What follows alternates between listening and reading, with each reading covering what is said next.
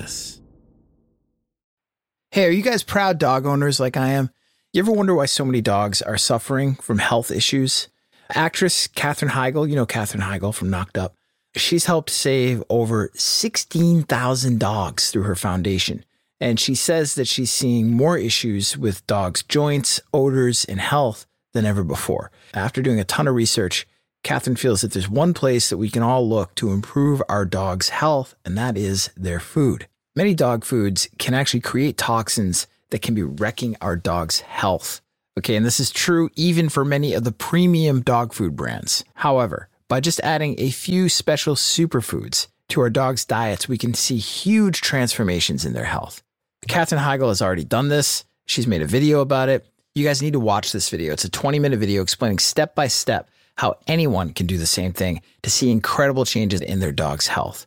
This worked amazingly for my dog, Dusty. I'm noticing more energy, healthier skin, healthier coat. Dusty's coat looks fantastic. If you want to keep your dog healthy and happy, go to badlandsfood.com/disgraceland and watch Katherine's video right now. Again, that's badlandsfood.com/disgraceland. Disgraceland is brought to you by Disgraceland All Access. Disgraceland All Access membership is your chance to support the show and get ad-free listening, an exclusive scripted episode every month, and exclusive bonus content every week, plus access to an always-on chat with me and your fellow discos. Visit disgracelandpod.com/membership or just click on the link in the show notes for this episode. Disgraceland is a production of Double Elvis.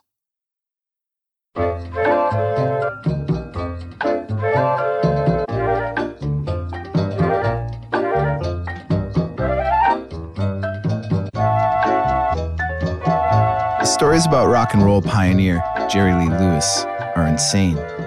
He smashed people in the face with mic stands. He shot his bass player in the chest with a .357 Magnum. He was born into hellfire and hell-bent on assassinating the king. One of these nights, Jerry Lee was going to get past the guards at Graceland and stick Fat Elvis good in his past his prime belly with his new hunting knife, the one that said, King of Rock and Roll. Because fuck Elvis Presley, Jerry Lee Lewis was the real king. He was also paranoid and dangerous. He slept behind a door fortified with steel bars and with a loaded pistol under his pillow. He mainlined speed directly into his stomach, so much so that it was like he was doing it for sport instead of pleasure. But Jerry Lee Lewis made great music. The music you were hearing at the top of the show, that wasn't great music. That was a preset loop from my Mellotron called Cha-Cha Swinging Flutes MK2. I played you that loop because I can't afford the license for Every Breath You Take by the Police. And why would I play you that specific slice of paranoid cheese? Could I afford it? Because that was the #1 song in America on August 24th, 1983. And that was the day that Jerry Lee Lewis, also known as the Killer, also known as the man who may or may not have invented rock and roll, became the man who may or may not have gotten away with murdering his 5th wife. On this, our first episode, Cha-Cha Swinging Flutes, Paranoid Cheese, The Killer, and Getting Away with Murder. I'm Jake Brennan, and this is Disgraceland.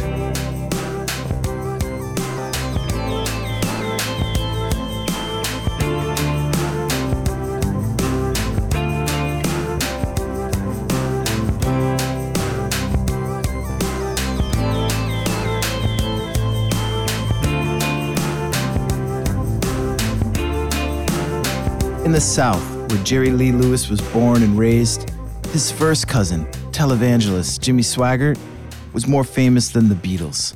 But Jerry Lee was the Holy Ghost. He was larger than life and took zero shit from anyone, especially not from his rock and roll contemporaries.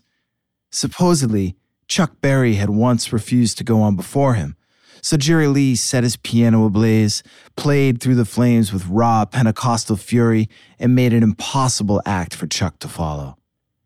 His live shows were legend, and his raw power was a sight to behold. The way Jerry Lee performed, It hadn't been seen before in popular music or anywhere else. His body rattled and shook with violence and overt sexuality as he bent his 600-pound piano to his will, and his hair flailed wildly while his googly eyes scanned the room for non-believers, of which there were none. Jerry Lee's madman reputation preceded him. Rumors circulated that he was possessed, that he had been touched by the devil, that he was a vampire who fought for the South in the Civil War. Okay, he wasn't a vampire. But if he was, he'd be the type of vampire who fought for the South, lost, and then never really acknowledged that the North had won. In 1977, the year punk broke, a shit-faced Jerry Lee rammed his Lincoln into the gates at Graceland at 3 a.m., waving a pistol, demanding to see Elvis Presley. When the cops asked him what he was doing, he flatly said, "I'm here to assassinate the king." If Elvis was sex incarnate, Jerry Lee was violence incarnate. And Jerry Lee hated Elvis. He thought he was a hack, a thief, and that he couldn't hold a candle to real musical originators like himself, or Hank Williams, or Al Jolson. When Elvis died and they asked Jerry Lee for a quote, he said, "I was glad, man. Just another one out of the way. I mean, Elvis this, Elvis that. What the shit did Elvis do except take dope that I couldn't get a hold of?" But Elvis was the king. He wore the crown that Jerry Lee thought was rightfully his. At least it was his before that mess over in England back in the 50s. If you know two things about Jerry Lee Lewis, they are probably these. You know the piano lick to Great Balls of Fire, and you probably also know that he married his 13-year-old cousin, Myra Gale. But when news of Jerry Lee's child bride was made public, it ruined him. He was in England in the late 1950s, at the height of his early rock and roll fame. And in a heartbeat, he went from making 10 grand a night to being kicked out of the country, blacklisted on the radio back home, and stringing together one-nighters for a couple $100 here and there. His reputation never really recovered. But by the early 70s, Jerry Lee did regain his fame and his fortune. He was conquering the charts again, this time as a country singer, with hit after hit after hit. Between 1968 and 1977, Jerry Lee had 17 top 10 hits on the Billboard country charts. This is a hugely popular run. My point, by late 70s, early 80s standards, Jerry Lee Lewis was a star and a household name. And money wasn't a problem anymore, at least if he could keep his newest ex-wife, Jaren, out of his pocket and the IRS off of his back. Jerry Lee was flush again and hiding his money in shoeboxes. But then, in 1981, all of that speed he'd been taking caught up to him, and his stomach nearly exploded. The doctors gave him no better than even odds that he'd live. Friends like Johnny Cash and Elizabeth Taylor, they came by the hospital to say their farewells. But miraculously, he got better. And in January of 1982, looking beaten up and worse for wear, he appeared on NBC in a special celebrating 25 years of Jerry Lee. "They call me the killer," he told the audience, "but the only thing I ever killed in my life was possibly myself." Maybe that was true, but the next 2 years would be full of death and mayhem. A raid of his house by taxmen turns up cocaine and marijuana. A looming divorce settlement from his fourth wife, Jaren, threatens to bankrupt him yet again. But then, Jaren suddenly turns up dead, face down, in a pool, no witnesses. The official ruling, an accident. Jerry Lee's wife is now gone, and so is the expensive divorce settlement that she was seeking. A year after Jaren's death, almost to the day, the killer took bride number 5, Sean Michelle Stevens, a cocktail waitress from Michigan nearly half his age. On June 7, 1983, on a tree-shaded patio on Jerry Lee's 80-acre estate, the one with the piano-shaped pool out back, they were married. Jerry Lee in a white tux, Sean in a white dress. In pictures shot for the National Enquirer, they look happy. Sean is wearing a $6,000 ring. 77 days later, Sean is dead.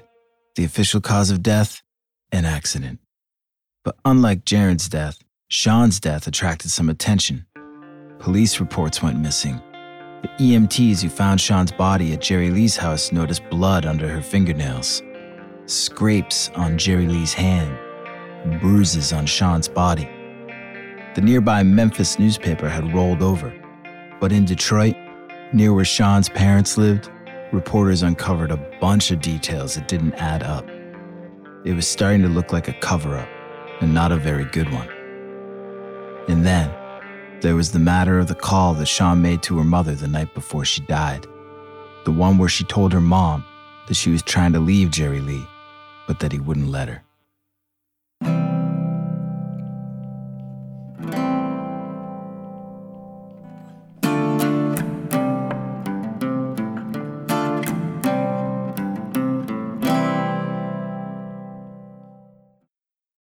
Hey guys, I want to talk to you about my Tecovas cowboy boots. I picked them up while I was in Austin, Texas. I had this event I had to go to that night. It was a formal thing.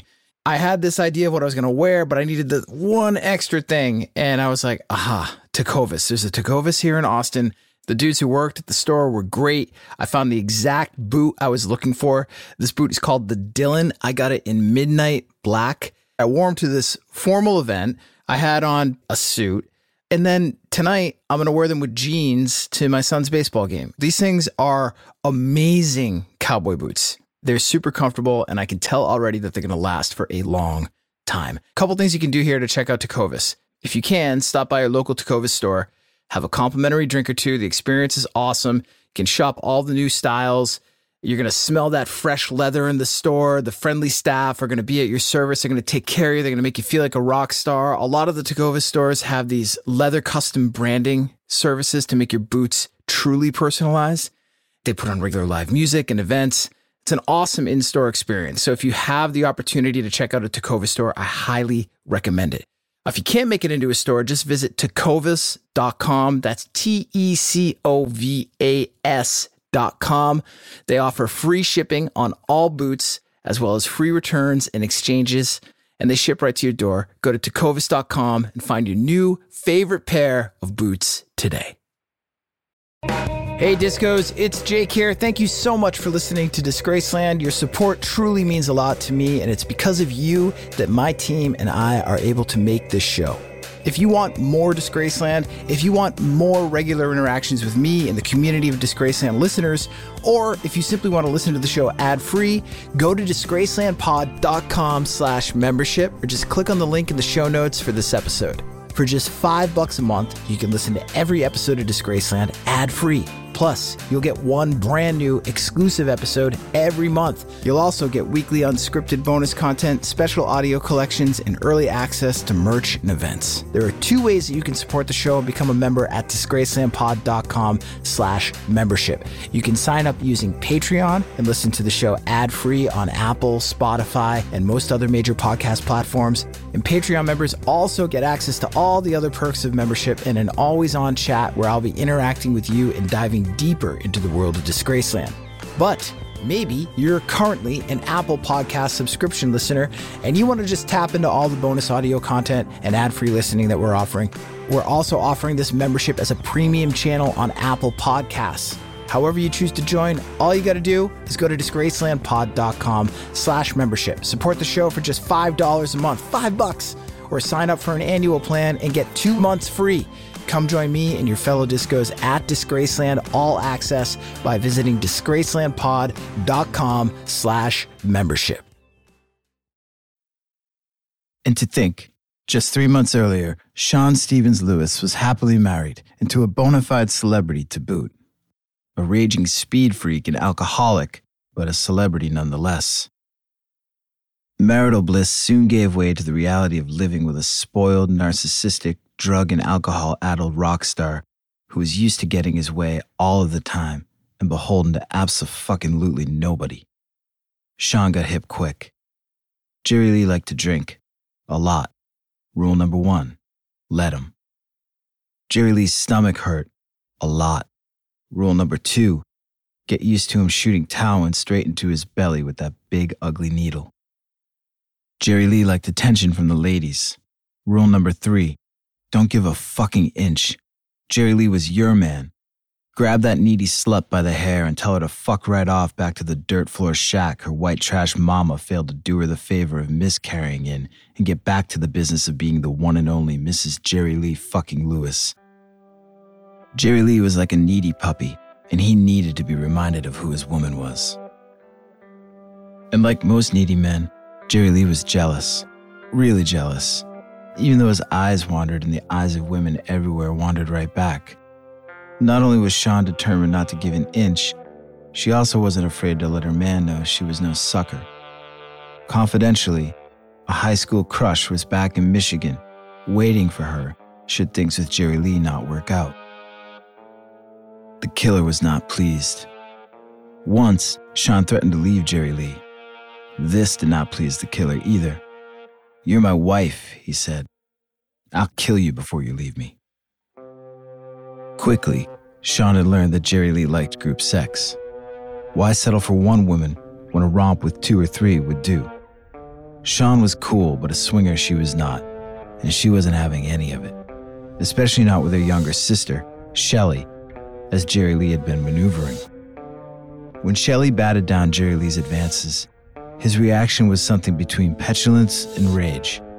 Screaming at Shelley and banging his fist into a counter, he screamed at her, "You scared of me? You should be. Why do you think they call me the killer? How'd I get that name, huh?" According to Shelley, he then slapped her face. Shortly after this happened, Sean was found dead in her home. For the local EMTs who took the call, there was nothing out of the ordinary about heading over to Jerry Lee's to provide medical assistance to some passed-out reveler. It was part of the gig. Finding a dead body, that was something new. The first thing they noticed was the absence of Mr. Lewis. The second thing they noticed was how the body of Mrs. Lewis was situated, or placed, neatly, on a fully made bed, in a guest room. Not in her bedroom with her newlywed husband, in a guest room. The EMTs checked for vitals, while Lottie Jackson, Jerry Lee's caretaker of more than 10 years, knocked on his bedroom door. Within seconds, the killer emerged. The EMTs quickly noticed the bright red scratches on the back of Jerry Lee's hand. You know the kind. They kind of looked like scratches your cat would make, except Jerry Lee didn't own a cat.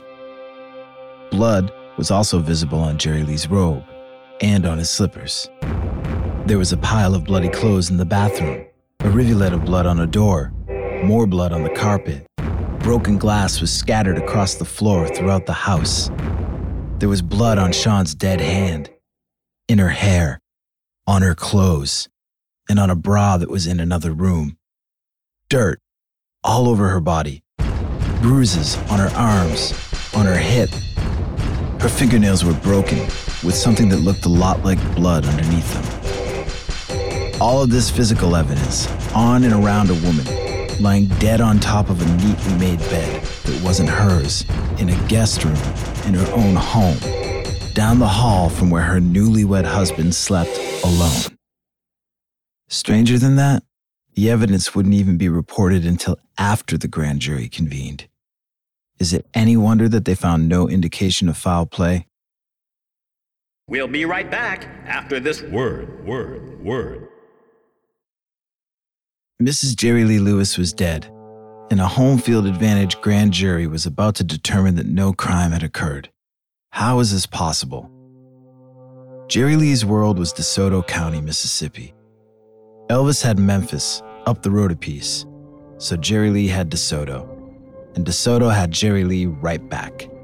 He was their very own celebrity. DeSoto County law officials occupied a special place in Jerry Lee's pocket.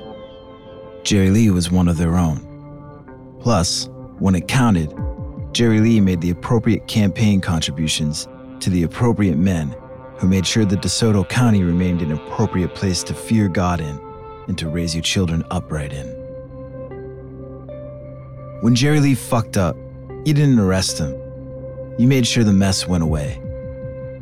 The night before Sean died, Jerry Lee drove his car off the road and into a ditch. DeSoto County deputies got his car towed, gave him a ride home, and didn't test him for intoxication. The incident wasn't even recorded by the sheriff's department. The county dispatcher, John Crawford, is on record saying, "I knew not to log it or nothing. When I heard it was Jerry Lee Lewis, I knew it was just a community service." This was the culture in DeSoto County. And it was in this culture that the investigation took place, and the investigation never really had a chance. When state investigators arrived on the scene the morning Sean was found dead, county officials were already muddling through the house, and the state's investigators reported that Jerry Lee was secluded in his den alone with DeSoto County's Deputy Sheriff Jack McCauley for more than an hour. What were they talking about? Nobody knows for sure, but what we do know is that soon after that conversation, state investigators learned that the decision had already been made by DeSoto County authorities unilaterally to use a private medical examiner instead of a public one. Why? Because this would ensure that all information gathered from the autopsy would now flow back to the county where Jerry Lee's presence loomed large, and not to the state, which was beyond the killer's sphere of influence. And that any and all sordid details from Sean's death would never be placed in the public record. But the public did get wind of some of the details, thanks to a young funeral director named Danny Phillips. Phillips is on record saying, "I'd never say Jerry Lee killed that girl, but I'd like to see it investigated. To me, I just can't believe that that girl just got to that bed and lay down and died. You just can't make me believe it." Phillips was particularly perplexed by his finding of what he thought to be a puncture wound caused by a hypodermic needle on Sean's right arm. The same type of needle found at Jerry Lee's house that day. The official cause of death was fluid from the lungs from methadone. Yet, despite all of this, the private medical examiner quickly declared no foul play, and the body was shipped out of the lab within hours to be embalmed. DeSoto County Sheriff Dink Sowell explained away the crime scene evidence, stating that the blood was caused by Jerry Lee cutting his finger on a glass, but made no mention of the countless shards of broken glass throughout the house, or of the scratches on Jerry Lee's hand, or of the blood under Sean's fingernails. Sean's bruises were quote-unquote superficial. Sal claimed there were no marks of any violence and no indication of anyone being attacked.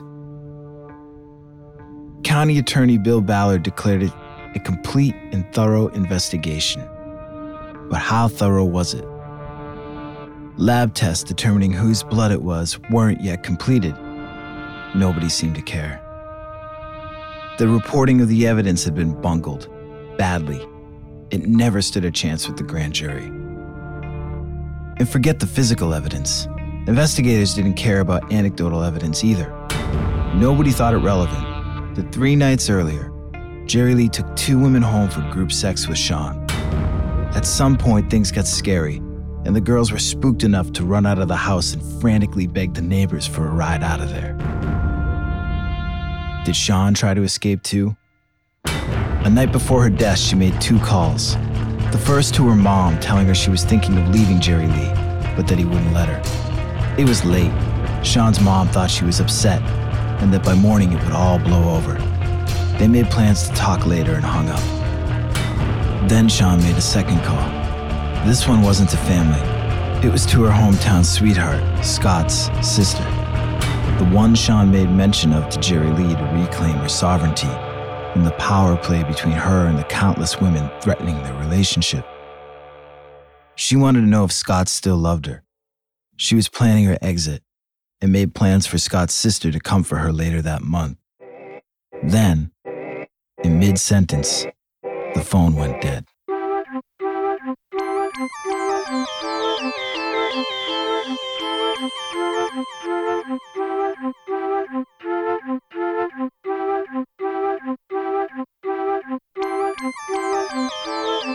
The 5th Mrs. Lewis was gone, real gone. The cause, like Jerry Lee's previous wife, Jaren, an accident. Was it a mistake? A suicide?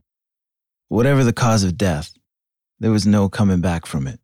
And Jerry Lee needn't worry about the high school sweethearts busting up his hillbilly Hamlet or carefully calibrating that unique emotional cocktail he'd been nursing since his days back in Faraday, Louisiana, sitting in a Pentecostal pew on a Sunday, in fear of the Holy Ghost. You know the cocktail. An emotional speedball, trading on equal parts self-confidence, God-given talent, fear of your maker, and the shame of being a mere mortal. With Sean's death, shame and jealousy were on the run, and pride was once again creeping up the backstretch. On the day they found Sean dead, while the local cops and state investigators got down to the business of securing the scene and collecting/not collecting evidence, Jerry Lee decamped 15 miles north at his manager J.W. Witten's house. By now, reporters were looking for a comment from the killer to run in their evening editions about his newest dead wife. So tragic. How was he able to stand the strain? That sort of thing. But J.W., ever Jerry Lee's keeper, made it clear that the killer would not be able to come to the phone. He was supposedly in shock and heavily sedated. But Jerry Lee would soon find himself well enough to make 2 very important phone calls within hours of his wife's death. The first to her mother to inform her of Sean's death, though he would instead wind up talking to her sister Denise. And then, shortly after, to his local bar, Hernando's Hideaway, to find out if anyone had any hypodermic needles. Later, a witness from the bar claimed Jerry Lee said, "You got any rigs? Goddamn cops cleaned me out." A week later, the night after the funeral, Jerry Lee wasted no time. He was right back at Hernando's, his favorite bucket of blood, his go-to, his local honky-tonk, where there was always a seat open at the bar for him, and where the spotlight always made him look 10 feet tall and 10% more better looking than Elvis.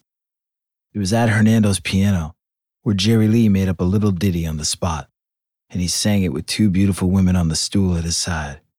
I told her when she left me, I'd have another in her bed. Right around this time, Jerry Lee spoke to Sean's sister Denise for the last time by telephone. Jerry Lee's speech was slurred. He was on one. Jesus Christ, Jerry Lee, what happened? Denise, sis is dead, and she's a bad girl. What? What do you mean, Jerry? What do you mean? She is a bad girl, and she dead.